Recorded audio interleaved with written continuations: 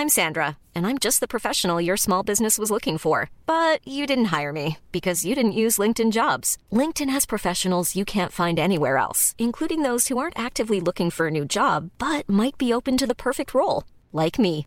In a given month, over 70% of LinkedIn users don't visit other leading job sites. So if you're not looking on LinkedIn, you'll miss out on great candidates like Sandra. Start hiring professionals like a professional. Post your free job on linkedin.com/people today. Hi, I'm Daniel, founder of Pretty Litter. Cats and cat owners deserve better than any old-fashioned litter. That's why I teamed up with scientists and veterinarians to create Pretty Litter. Its innovative crystal formula has superior odor control and weighs up to 80% less than clay litter. Pretty Litter even monitors health by changing colors to help detect early signs of potential illness. It's the world's smartest kitty litter. Go to prettylitter.com and use code ACAST for 20% off your first order and a free cat toy. Terms and conditions apply. See site for details. Hey, Dave. Yeah, Randy. Since we founded Bombas, we've always said our socks, underwear, and T-shirts are super soft. Any new ideas? Maybe sublimely soft. Or disgustingly cozy. Wait, what? I got it. Bombas. Absurdly comfortable essentials for yourself and for those facing homelessness. Because one purchased equals one donated. Wow, did we just write an ad?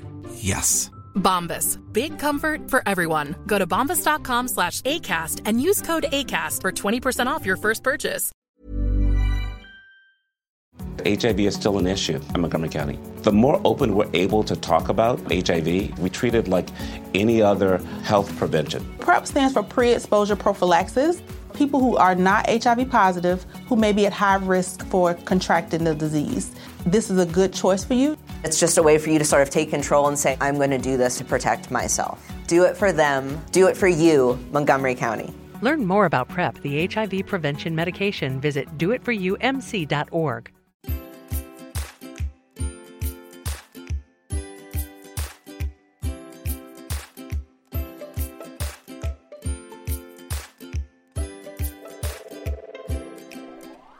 Phones to silent, doors to cross-check, hold on to your hats. This is 5 Yard Rush, your fantasy football podcast, with your hosts, Stocks, Sparky, Murph, and Nick. Hey, what's going on, Rush Nation? Welcome to Tuesday's show, and it's just me. The studio is very empty. There's no Murph today. He's unfortunately off sick, so I'm holding down the fort. I am joined today by American football journalist and photographer, rules specialist and moderator of the NFL UK official Facebook group. It's Roger Goodgroves. Roger, welcome to 5 Yard Rush. How are you doing? Thank you very much. Yeah, I'm doing very well. Thank you, Matt. I've just had a weekend of officiating with all the British Referees Association at our annual convention. So I had the pleasure of picking up the guest speaker, Bill Lamonier, from the airport. He's the ESPN rules analyst. So when they cut to the "What happened there, Bill?" he's the man. So yeah, it was a very entertaining conversation because he's in his 70s now, but he's officiated the Division One finals and all the various Citrus Bowls that go around. So yeah, it's got a lot of stories. Amazing. So what with the British referees and stuff? What do they do in Britball or British referees in the NFL? Well, predominantly British referees officiate the British game, everything from the seniors through to the universities, including the women, and also quite a lot of youth ball now. So you get under 17s, under 19s, all playing kitted football nowadays. So there's lots of football going on all the time. Most people in the UK who follow American football don't even realise how big the scene is in the UK. And there are literally hundreds of university teams that all play during the winter. And then the sort of league structure for the cities take over during the summer, the likes of Leeds versus Birmingham and various London teams. So is it all over during the summer season? It's all year round then? Yeah, we have a couple of breaks. The universities have a break over Christmas while they go off on their holidays. So that's a few weeks over the Christmas break. And then basically we have a break just between the end of their season. We had 2 weeks, one of which was our convention, and then we're back into the senior season for next weekend.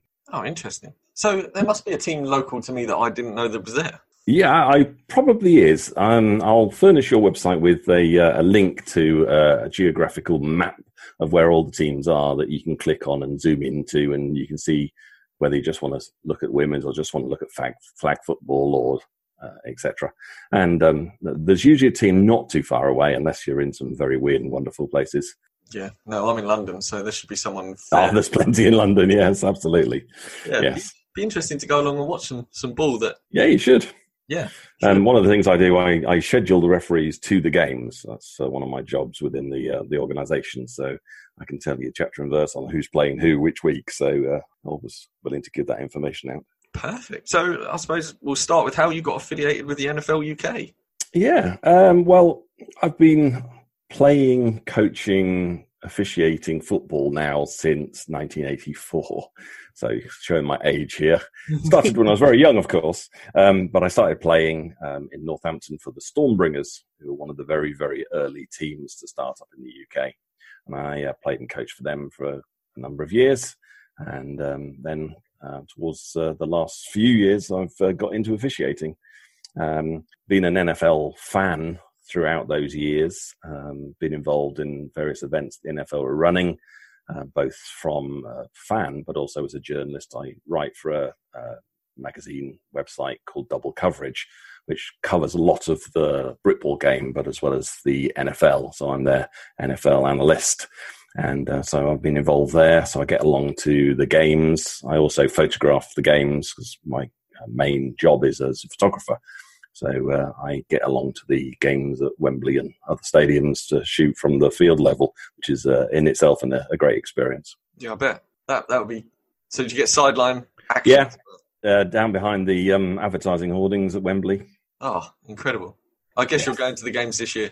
Yeah, I say yes. Should be. We don't know our assignments and we don't know whether we've got clearance until much nearer the time, but certainly we'll be applying for it again this year.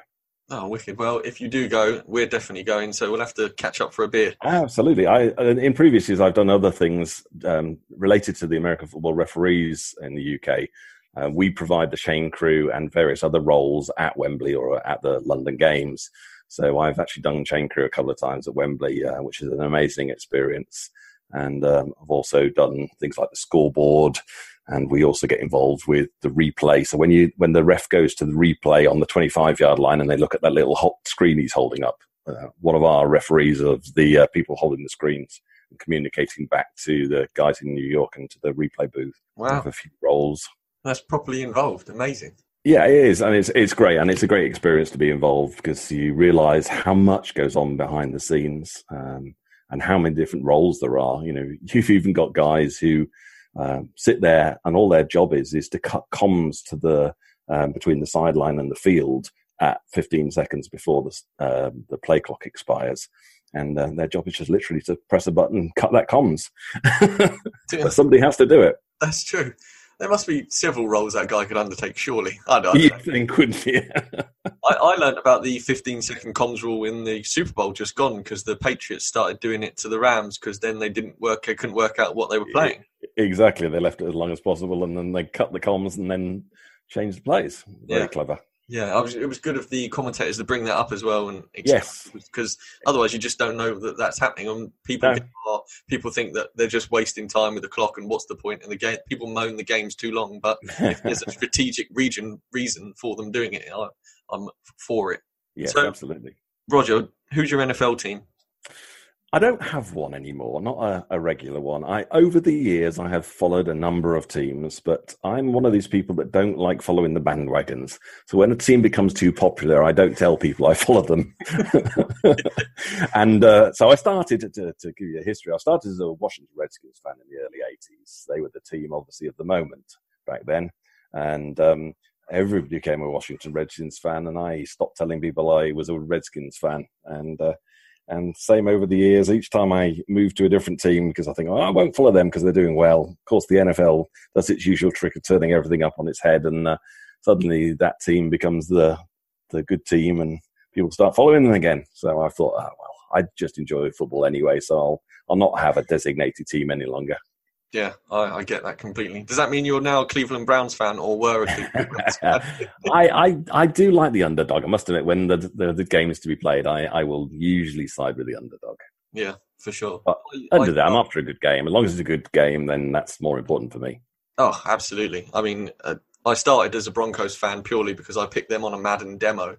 And I got into, and then when I started doing fantasy football, I realised that the players and the scores in the game were far more important than following one franchise. Yes, because indeed.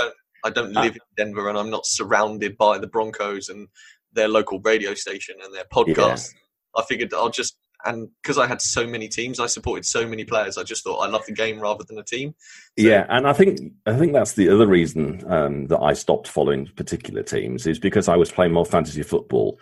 And as you say, it's far more important. I was cheering for somebody that was playing against my team because I was torn between. I'm thinking, I'm not really a fan of that team, am I? If I'm cheering for the player or playing against them, so that's another reason why I stopped avidly following anybody's particularly. I think you and I share the same reason, so I think that's as good a reason as any. We will talk some fantasy in a little bit. Yeah, but sure. Before that, who are the best players or media personalities that you've ever met live or photographed? Sorry. I think when you're close to it, you're doing a job, so you don't actually get too awestruck because you're there, you're taking the pictures, and that is what you're focused on. My main photography job is actually taking music pictures, so I take pictures of bands, and the same question always comes up: who's your idol, and have you photographed them, and those sort of things. And yes, I have, but when I'm taking the photographs, I'm not normally in awe of them because I've got the job to do. The same with NFL. But having said that, Adrian Peterson was the one that I think just seeing and photographing him in close quarters at practice and things like this, that was special for me. So somebody like that who's had such an impact on the game. Oh, yeah. He's I imagine he's quite a locker room character as well, which is probably why the Skins have kept him on to help him. Yes, I think so. I mean, the other one that really impressed me was Sean McVay of the Rams. The very first time I went to a press conference with him, I was astounded with him and his professionalism. And since then, seeing some of the things when he can recall plays, I'm like even more in awe. Yeah, talked about specific jobs earlier, and the guy who stands behind him to drag him out of the way, that is Yes, absolutely. The get back coach. We have those in the UK as well. We always say to the coach on our sideline, we say, and who's your nominated get back coach? And they do have a guy who's responsible, they don't do the job as well as the Rams coach, get back coach, but they do have a guy responsible for keeping the coach out of our way. Because the teams do get penalised if we run into their coaches, so they don't want to have that pulled back. So the refs have right of way, as it were, on the sideline. Yes, basically that white line that runs down the sideline. We've got the first 6 foot of that, and they're not supposed to be in it during the play. It doesn't stop them being in it because they get excited and they want to lean forward and see what's happened. But if we run into the coaches on the sideline, it's a 15-yard penalty in the code we do, which is NCAA rules, not NFL rules. So yes, they don't want to be in the way because we will run them over in the first instance, which is never good because I'm having been an ex-player. Usually, if I'm concentrating on the field, I can out the corner of my eye drop my shoulder and still carry on running. So they don't want to be in the way, and 15-yard penalty to go with it doesn't help. Yeah, no, you don't want Roger dropping a shoulder and then a 15-yard penalty on you. That's exactly. It's a double bubble. So how did you become a rules specialist, and what is your role within the NFL UK regards to this? Okay, so how did I become a rules specialist? Well, that started when I was playing. I became the guy on the team that people turned to and said, is that right? Or can we do this? What formations, legal, not legal, etc. So I became the team specialist, which when I became a real specialist, I realised how little I knew.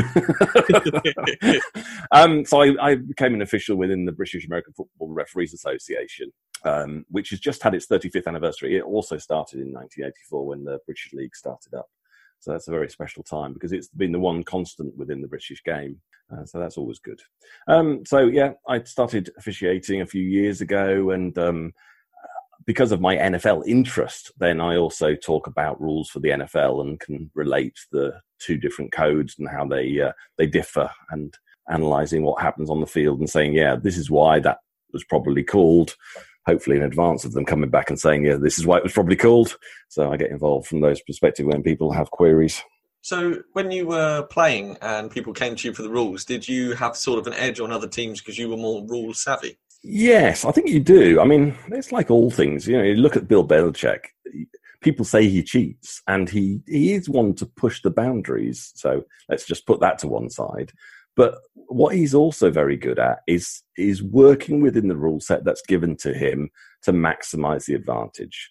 Not to cheat, and let's clarify a difference between do different things. So let's put any allegations of cheating in the normal sense of the word aside. But he's very good at understanding the rules and understanding how those rules can be used to make an advantage for his team within the rules. That having the skill to be able to push to the rules maximum without getting not caught, I suppose that's the wrong way of putting it. But yeah, not going beyond the line, because if you're caught, you've broken a rule. What he does is he plays to the rules to the maximum of his advantage, and that's very different from breaking the rules. So I suppose there's a little bit of leeway within the rules themselves then as to what can, and I suppose it's all human decision, isn't it? What one ref decides is a penalty. Well, yes and no. So let's just take that in a little bit. So all of the referees' crews, let's take the NFL and talk about the NFL because that's where most people's interests are. So the way that the NFL works is the NFL have obviously the on-field officials who usually work within crews. So the same people will turn up, the same 8 people, 7 on-field officials, and usually a replay official that will go around as well. So those people will turn up at the game. Now they have, by position and within an overall responsibility, people who are responsible for things they do. They will grade those officials. And they also have at the top of the tree, obviously, Al Riveron, who's the senior vice president of officiating for the NFL. So the reason why he's there, or one of the key reasons why he's there, is to try and get the referees all to call in the similar way. So how should we be calling pass interference? What should we let get away, and what should we clamp down on? And there will be edicts given out by him, not only at the beginning of the season, but also in his weekly videos, where he's making a differentiation between this was a foul, this wasn't a foul, this shouldn't have been called, this roughing the passer, that didn't meet the new criteria, therefore it shouldn't have been called. And so as the season goes on, you should get more consistency about the way calls are being made on the field. And that's one of their jobs. They also grade the officials. So people say, how did that official still working? Well, he's still working because he's still making the right calls every week. He may make an occasional error, but the NFL referees are graded for every single play they make, both calls they make and calls they should have made that they didn't. And they grade out at about 96%. Wow. So, yes, there are errors, but far fewer than the players make in terms of drop passes or the coaches calling the wrong scheme or whatever. So people criticize them, but it's the only role where they expect perfection from everybody. Yeah, it's the same in cricket, isn't it? I mean, the amount of LBW calls and wide balls and no balls and stuff, they're all, the rules are there, but it's umpire's interpretation as to whether it was wide or whether it was an LBW or whether it was in line. And it's only recently where Hawkeye stuff's coming to be taking away human error, which for me is part of the sport. I'm sure we'll come into it later because obviously there are some new rule changes which now bring into play judgment calls for replay. And that's a very different field to enter into. Previously, replay had always been used for a specific, did you step out of bounds? Did that line to gain get met? Did he have his hands on the ball instead of the ball was actually loose? It's specific, non-questionable elements of the rules. And we're now changing that with the introduction of OPI and DPI, which I'm sure we'll come on to. Yeah, definitely. So I suppose last question before we hit some fantasy and then the rule changes like you just mentioned. What's it like working for the NFL UK? Well, I'm not an NFL UK employee. Let's start with that. The people who help out in moderation of the NFL UK Facebook group are not NFL people. They are fans like you and I who the NFL have seen being involved in the game long term, seen their commitment to the game and their knowledge and enjoyment of the game, and know that they'll be there for the fans to help get a good environment. So I don't work for the NFL UK specifically. We are just fans who are given a more elevated role to try and keep things in line and make it fun. Perfect. So who do you get to work alongside with as part of that role? Well, part of that role, there are 3 moderators for the NFL UK group. So Liz and Stuart are the other 2 main people that get involved. And then we have some people that nobody knows their name, but are behind the scenes who are NFL UK employees who keep a low profile on the group, but they are there. Obviously, they're there to make sure that everything is run in conjunction with the way that the NFL would like it run. But at the end of the day, Stuart, I, and Liz are the ones that do it. So we're the main ones. Yeah, we had Stuart on. He's a top guy. Really. Yes, he is, absolutely. Yeah, I've only met him once, so it'd be good to get to meet him again. We're being involved in a mock draft over the Easter time, so it'll be fun to get involved there. Are you going to be there? Yes, I think I'm going to have a supervisory referee role, as I'm not representing a specific team, as Paul obviously does. It's probably best that he doesn't become the commissioner or the adjudicator of what's right and what's wrong. And so I think I might be wearing the referee shirt that day. Oh, amazing. Well, Murph and I are going. He's representing, I don't know whether he's at the main table or representing the Buccaneers, but I am one of the 3 Denver Broncos general managers. So you keep your black and white shirt away from the Broncos. I'll bring my Ed Hockley signed NFL referee shirt. How about that? Amazing. Right then, seeing as we are a fantasy football podcast, Roger, yes, let's talk some fantasy. You said you played. Yeah. How did your season go this year? Did you win any rings, any titles? How many leagues? Well, embarrassed to say that this year was the first year since I started playing, which was when it started being that I didn't make the playoffs, and I finished bottom of the league. So I am hanging my head in shame, I'm afraid. This year was not one to write home about. And it was only one league, which is even worse. So you'd think I would have the time to concentrate. But really, with all the other things, here's the excuses coming in. I'm starting to become a fan, aren't I? Here's the excuses. So, yes, I was very tied up with refereeing, NFL UK, and various other things. So I didn't do well this year, I'm afraid. No, I think when they're football-related issues, you can get almost a buy for it. You know, if you're officiating.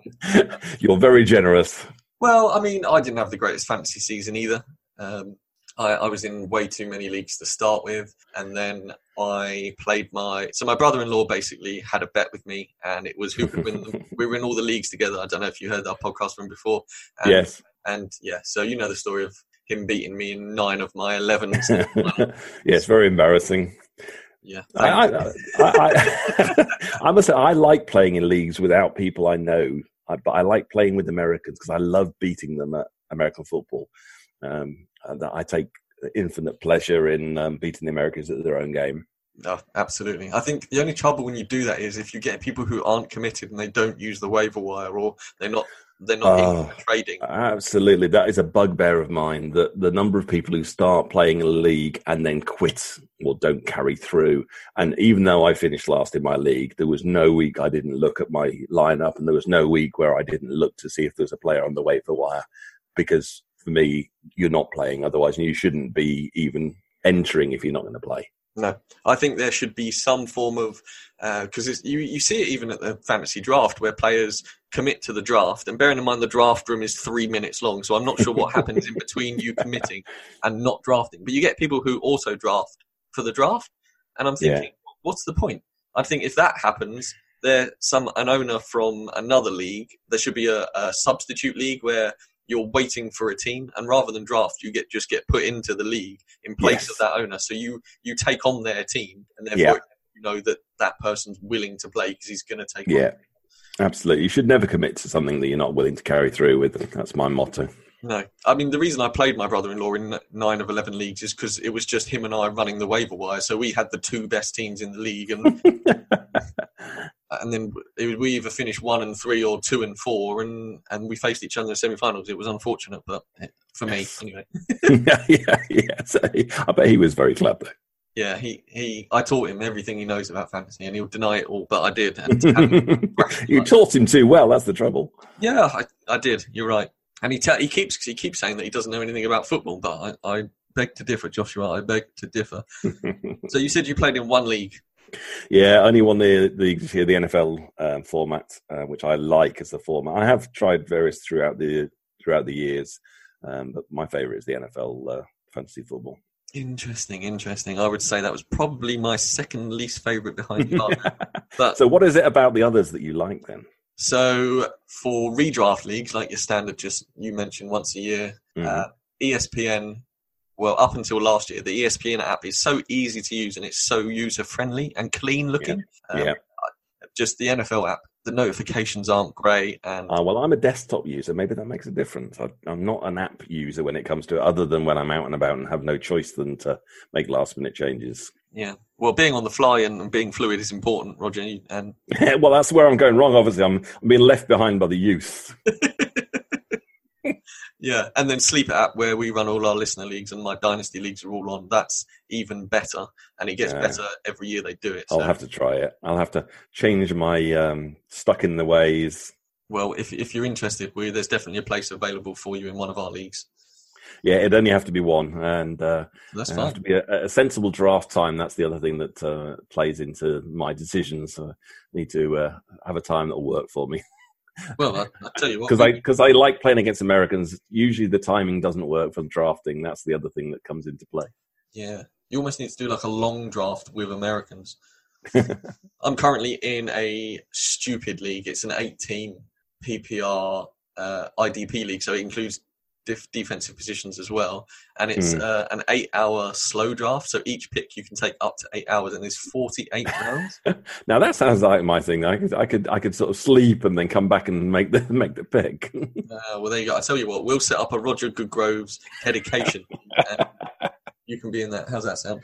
Sounds perfect. Wicked. Well, so what do you think is going to change in 2019 for fantasy football, or what can you? I've got to get the right people giving me advice, I think, because my previous looking at the NFL advice seems to be obviously waning in my abilities. So I'm going to have to get some better experts, I think, is the key to this one. Well, listen to some better people. You're in the right place. I mean, exactly. Just listen to us. We're 1 hour a week if you just want some fantasy. I'm not listening to you. You lost 9 out of 10. No, I didn't. I lost 9 out of 10 playoffs. Okay. I made over half the leagues. I made the playoffs. Then yes, you still stand there. I mean, if you want to listen to Murph, he won 4 of his 5 leagues. So there you go. You see, Murph's the man. He is, unfortunately. So get well soon, mate. So you mentioned favourite format on the NFL app, which is going to change soon. And do you prefer standard or PPR? Standard. Any simplification. I have too many other things going in my life, so that's the why. No, you do sound crazy busy. Unfortunately, yes. Oh, fortunately, which is, I mean, it's probably going to get worse, not better, because at this weekend's convention, I was voted in as the director of operations for the league. So my responsibilities have increased. So unfortunately, I can see myself with less time, not more time. Oh, Roger, making life difficult for yourself. I know. Don't make it easy. If you enjoy it, then go for it. Exactly. You only live once. Live your best life. Yes.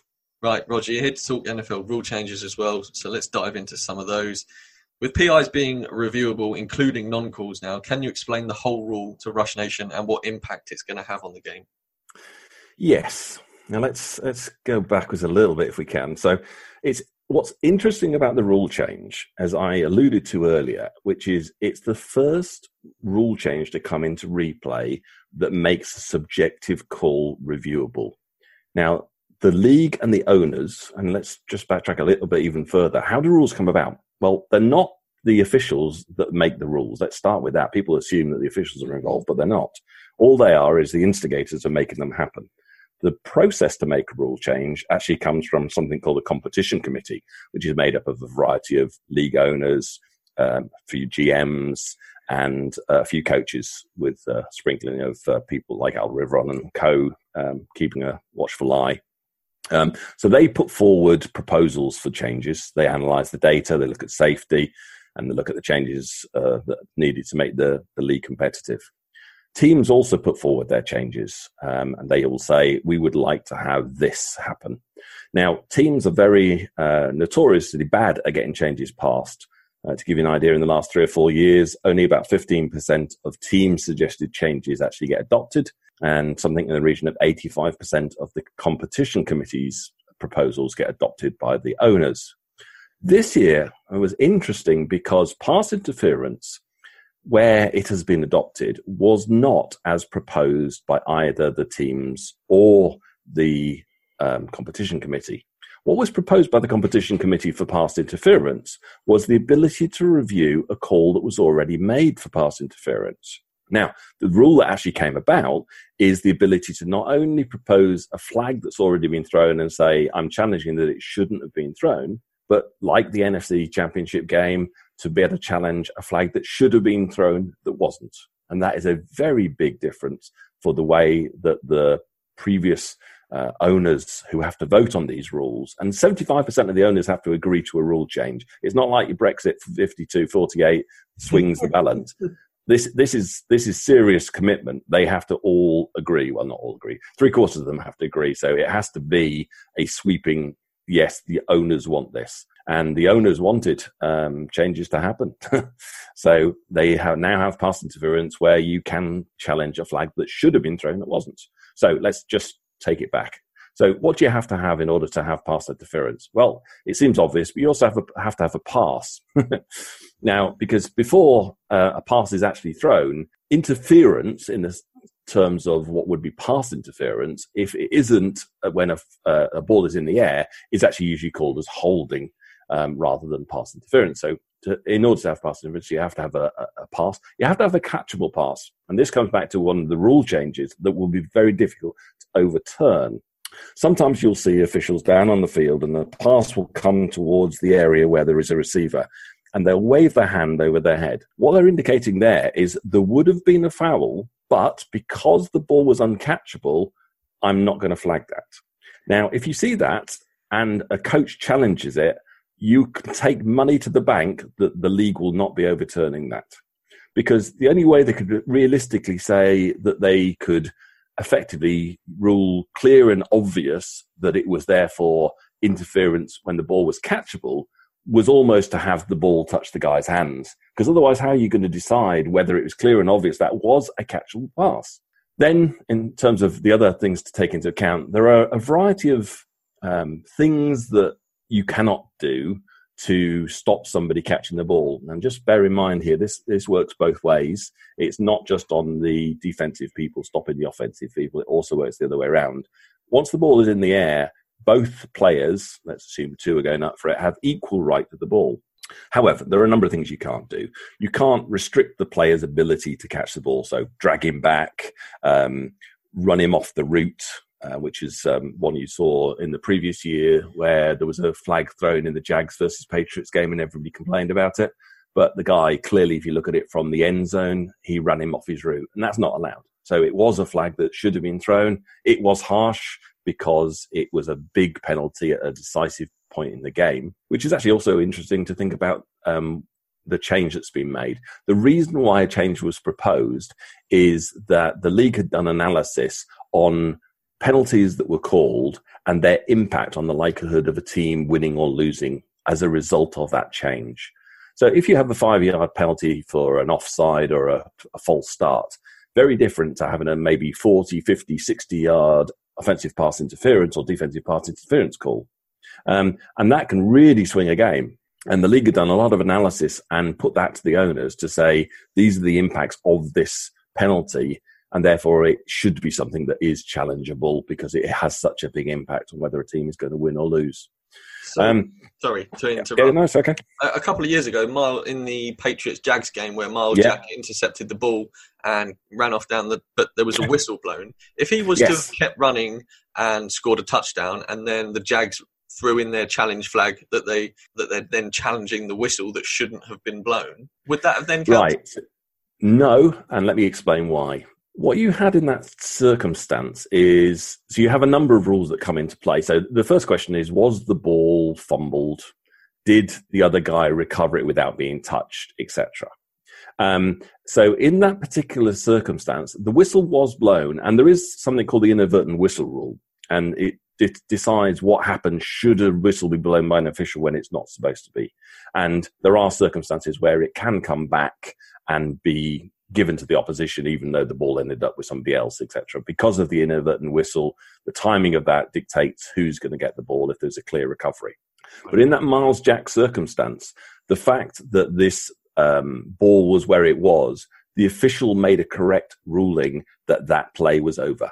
So he was correct in the whistle. Now, there is an argument to be made that says, should he have let it go just in case he had got it wrong, and therefore it could be brought back by replay? But in the circumstances that it was, they got the call right. It's just, I think he got more lucky than right because he blew it. And yes, you could see clearly that the rules were followed, but I think he got lucky. I think it was a circumstantial, the fact that the ball was where it was and he was touched, etc., that made it dead rather than he saw it at that time like that. Right. So going back to pass interference, there are a couple of other things that you cannot do to receivers. So you can't put your arm across them, as known as an arm bar, to sort of slow them down to get the ball. You can't grab their hands as they're going up to receive the ball. And sometimes you'll see receivers going up and catching one-handed passes, and you think, "Oh, great receiver," but he's showboating. No, he wasn't. His other hand was being pinned to his side by the defender, and you're not allowed to do that. So there are a number of things like that that come into play. You're not allowed to get there early, make initial contact. So the NFC Championship game was a prime example of that, which is the defending player basically arrived at the receiver before the ball did. Yeah. Now, balls that arrive simultaneously with the defender getting there are known as bang-bang plays.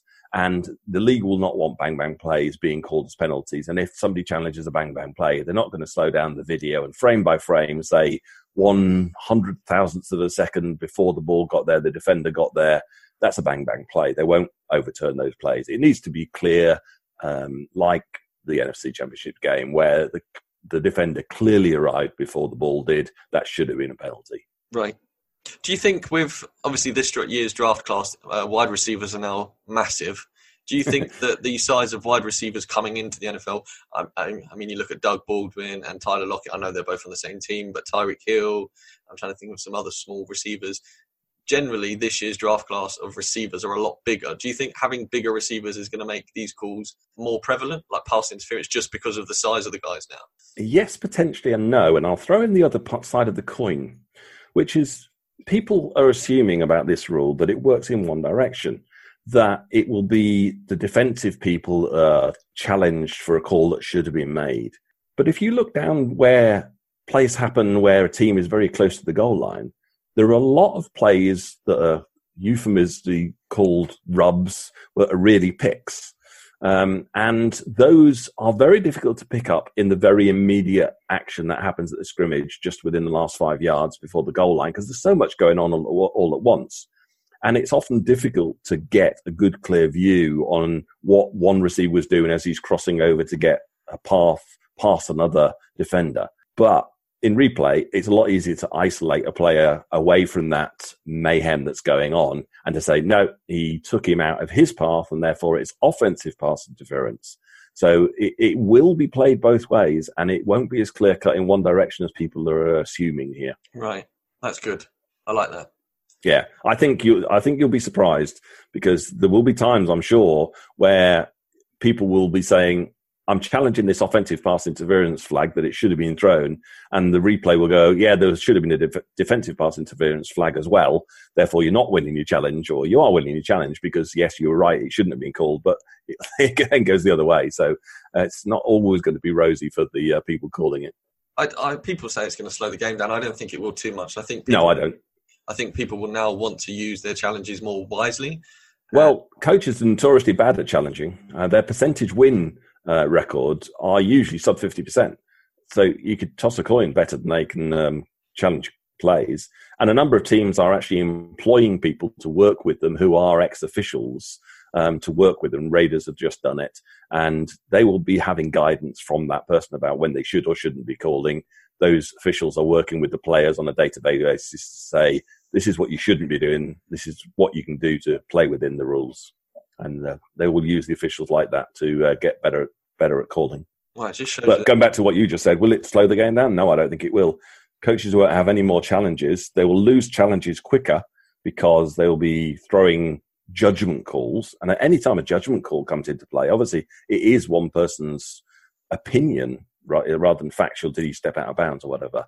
And in order to overturn it, you're going to have to say, not only is my opinion that it should have been, but it's clear that it should have been. And that isn't going to be easy to overturn. So I don't think there will be more challenges. One, I think there'll be more challenges lost and therefore they won't get a third challenge. The only time that it might make a difference is in the last 2 minutes when it's only replay that's actually slowing the play down to check on flags. But they'll be doing a little bit like the AAF were doing with the Sky Judge. Although the NFL decided not to have a Sky Judge, even though the coaches unanimously wanted it. They won't have a Sky Judge in name, but you will have the replay official acting like a Sky Judge and making a judgment call that says, we don't need to stop this play because there's not enough there to say that this call is going to be overturned. If it's in doubt, it's not going to be overturned. It needs to be clear and obvious. So unless something jumps out at a replay official, they won't be stopping the clock within the last 2 minutes to check every play. Oh, that's good news.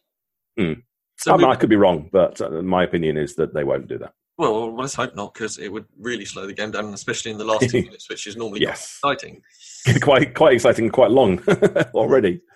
So blindside blocks, obviously abolishing them all now on the field. Personal foul, 15 yards. Can you expand a bit further on this? I can, but let's start with contradiction. All blindside blocks are not going to be illegal. Right. But what they are doing is making blindside blocks safer. So let's just talk about what are blindside blocks. Basically, a blindside block is when a player who's being blocked doesn't have a chance to see the person that's blocking them.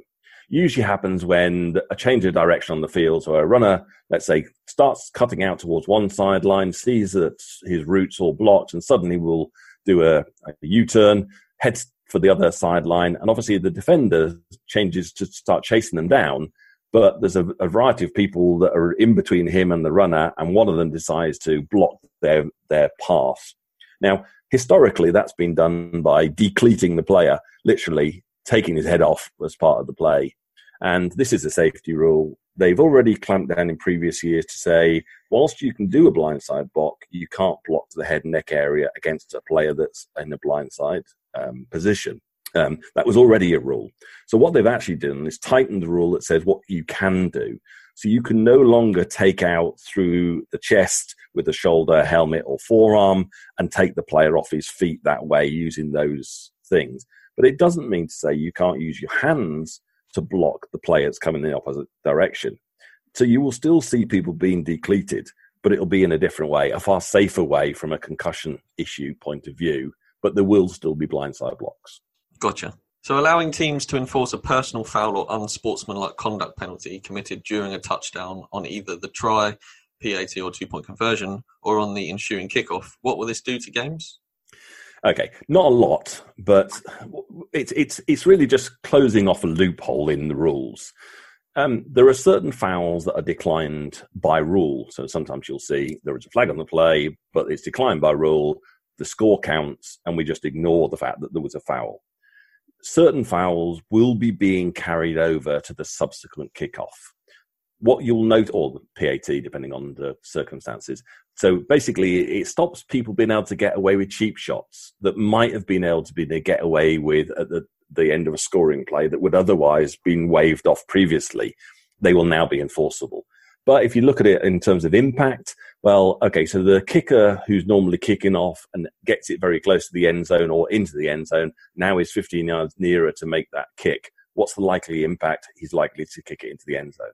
So you're likely to see little impact of it anyway, because they've also changed the kickoff rules and made those safer. And they've made permanent this year what they had introduced last year as a temporary rule changes. You're not allowed to do wedge blocks. You're not allowed to line up in certain positions. You're not allowed to be too far away from the ball, the kick, all those sort of things have changed the kickoff rule immensely anyway. So all it will do is end up more touchbacks. So not really changing much, but it does just close off the loophole for what was being allowed and wiped off by rule previously. Cool. I hate touchbacks. I mean, it's good for players. Me too. That's one of the things I liked about the AAF, actually, was it was much better to watch a live game because they didn't have kicks, because it wasn't slowed down so much. Yeah, I mean, it is safer for players and not getting huge hits from receiving the ball and then running upfield to a player that's running at you full steam. Yeah. I understand that, but the excitement of seeing Tyler, for instance. Absolutely. You get a good run back. It's one of the highlights because it's a 100-yard run often. So, yeah, I love a run back when it works, but more often than not, they were touchbacks and they're boring as hell. Yeah, they are. And the crowd get amped for a run back as well. If a player makes it up to the 40-yard or 50-yard line, the crowd goes mad for it. I think the other thing that's it's a game changer in terms of swing, because usually the team that's receiving the ball has just been scored against. They're down. And it's a real lift to get a good yardage return before you start your next drive. It really picks that team that's just been scored against up and makes it more competitive. Absolutely. I think there should be some sort of penalty for kicking it into the end zone to make a touchback. I think you should, I don't know, maybe I'm going the wrong way of safety here. Anyway. No, I think they need to change it. And I think, to be honest, the way they're going, the way things are progressing, they will go like the AAF where they will stop having kickoffs. They'll take the fun out of it and nobody will like them anyway. And the crowds will be bored by them and they'll think, oh, okay, well, we're going to have a kickoff. We've just done an advert. We're going to have the kickoff. Then we're going to have another advert. And I'll just turn off. And people start turning off watching it. They'll make changes. Yeah, possibly. Well, we'll see. So do you have any personal views on the proposed rule for allowing both teams to possess the ball in overtime? Mm-hmm. Yeah, I'd like to see it, to be honest. I can understand why they don't. They want to have that sudden death thing where, a team scoring a touchdown leaves the field, and they want that in there. And that's the one thing that I think why it'll take a while before they will change anything. But I think the proposal that was tabled, so what tabled means is basically we're not discounting it and saying no, but you need to bring it back to us at the next meeting with some changes. Now, what we don't know is what changes might be being proposed to make the rule more palatable for the owners.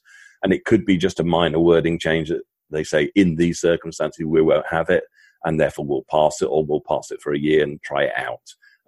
But tabling means basically you have another go at bringing it back to the owners to have a vote on it. And if you can change it sufficiently that enough of the owners will actually support it, then they'll have a vote and go forward from there. Cool. Okay. That's interesting. Good to know. With me being a predominantly fantasy football player, I'm not massively up on rules and rule changes and stuff. Is there anything that I've missed or we should be made aware of? No, you've covered the main ones. I mean, the Sky Judge was in an interesting one from how the rules get to where they get. Because I mentioned earlier that it's the competition committee that drives the rule changes, the owners that vote on them. The coaches, as a block, have a couple of representatives on that competition committee, but they don't actually have a big say in it. But one of the things that happened at the league owners meeting this year was that the coaches voted unanimously for having a Sky Judge. The owners didn't even vote on it, but there was a big sway for them to have that. So I'll see that one coming back next year as another proposal. Yeah, it was really good in the AAF, the Sky Judge. Yeah, I think so too. And actually, interesting enough, I'm actually going for a training session on Monday in Chicago with Dean Blandino, who's been one of the Sky Judges for the AAF. He's the guy that was the ex-vice president of officiating a few years ago before Al Riveron. And he's now involved with the NCAA for replay. So I'm going on his training event on Monday in Chicago, which I'm looking forward to. Yeah, that sounds incredible. Roger Goodgrove's out in Chicago on training. Yeah, sounds good, doesn't it? Yeah. What's really annoying was I was going to take in one of the AAF games, the game in Memphis, on the way. But of course, that's now all been cancelled. So that's thrown my trip out. So now I'm going to be sightseeing within Memphis and probably going to Graceland and the Stax Museum and things like that to enjoy the trip. So it'll still be good for me because I'm a music fan, but not quite the same as what I'd originally planned. Yeah, well, like you said, it's still going to be good and you're not going to be wasting time sat in a hotel room. So Exactly. Right, Roger, this has all been absolutely fascinating and I have learned an absolute bundle. Would you like to let Rush Nation know where people can find your articles? Yeah, absolutely, sure. Well, I write articles for Double Coverage, so that's dblcoverage.com. You can also find me, Roger Goodgroves, on Twitter, Roger Goodgroves on Facebook without any dots or any the things like that. So they're the predominant places. And the NFL UK official Facebook group, you can always find me on there as well, as I spend a lot of time there. Brilliant. Well, it would be absolutely awesome if you would come back on and talk more rule changes and we can give you some fantasy advice because you openly... I need it, absolutely. It's a fair exchange. Perfect. Well, Rush Nation, until Thursday, this has been fun. Roger, it's been a pleasure for coming on. Thank you so much. My pleasure. But until next week, Thursday, Rush Nation, keep rushing.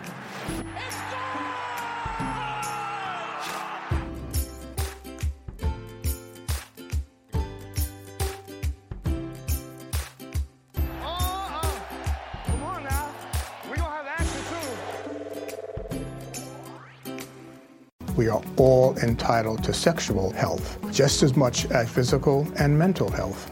We want to make it easier for folks to find resources. However they engage with us, there's no wrong door. So it's important that people are able to get access to care that is affirming. Talking about what their sex life is, about their concerns, and to make sure they're healthy. Do it for them. Do it for you, Montgomery County. Your sexual health matters. Visit doitforyoumc.org. Hi, I'm Daniel, founder of Pretty Litter. Cats and cat owners deserve better than any old-fashioned litter. That's why I teamed up with scientists and veterinarians to create Pretty Litter. Its innovative crystal formula has superior odor control and weighs up to 80% less than clay litter.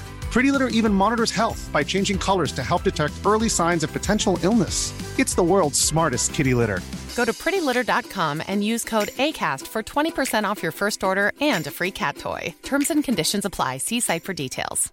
Mom deserves the best, and there's no better place to shop for Mother's Day than Whole Foods Market. They're your destination for unbeatable savings, from premium gifts to show-stopping flowers and irresistible desserts. Start by saving 33% with Prime on all body care and candles. Then get a 15-stem bunch of tulips for just $9.99 each with Prime. Round out Mom's menu with festive rosé, irresistible berry chantilly cake, and more special treats. Come celebrate Mother's Day at Whole Foods Market.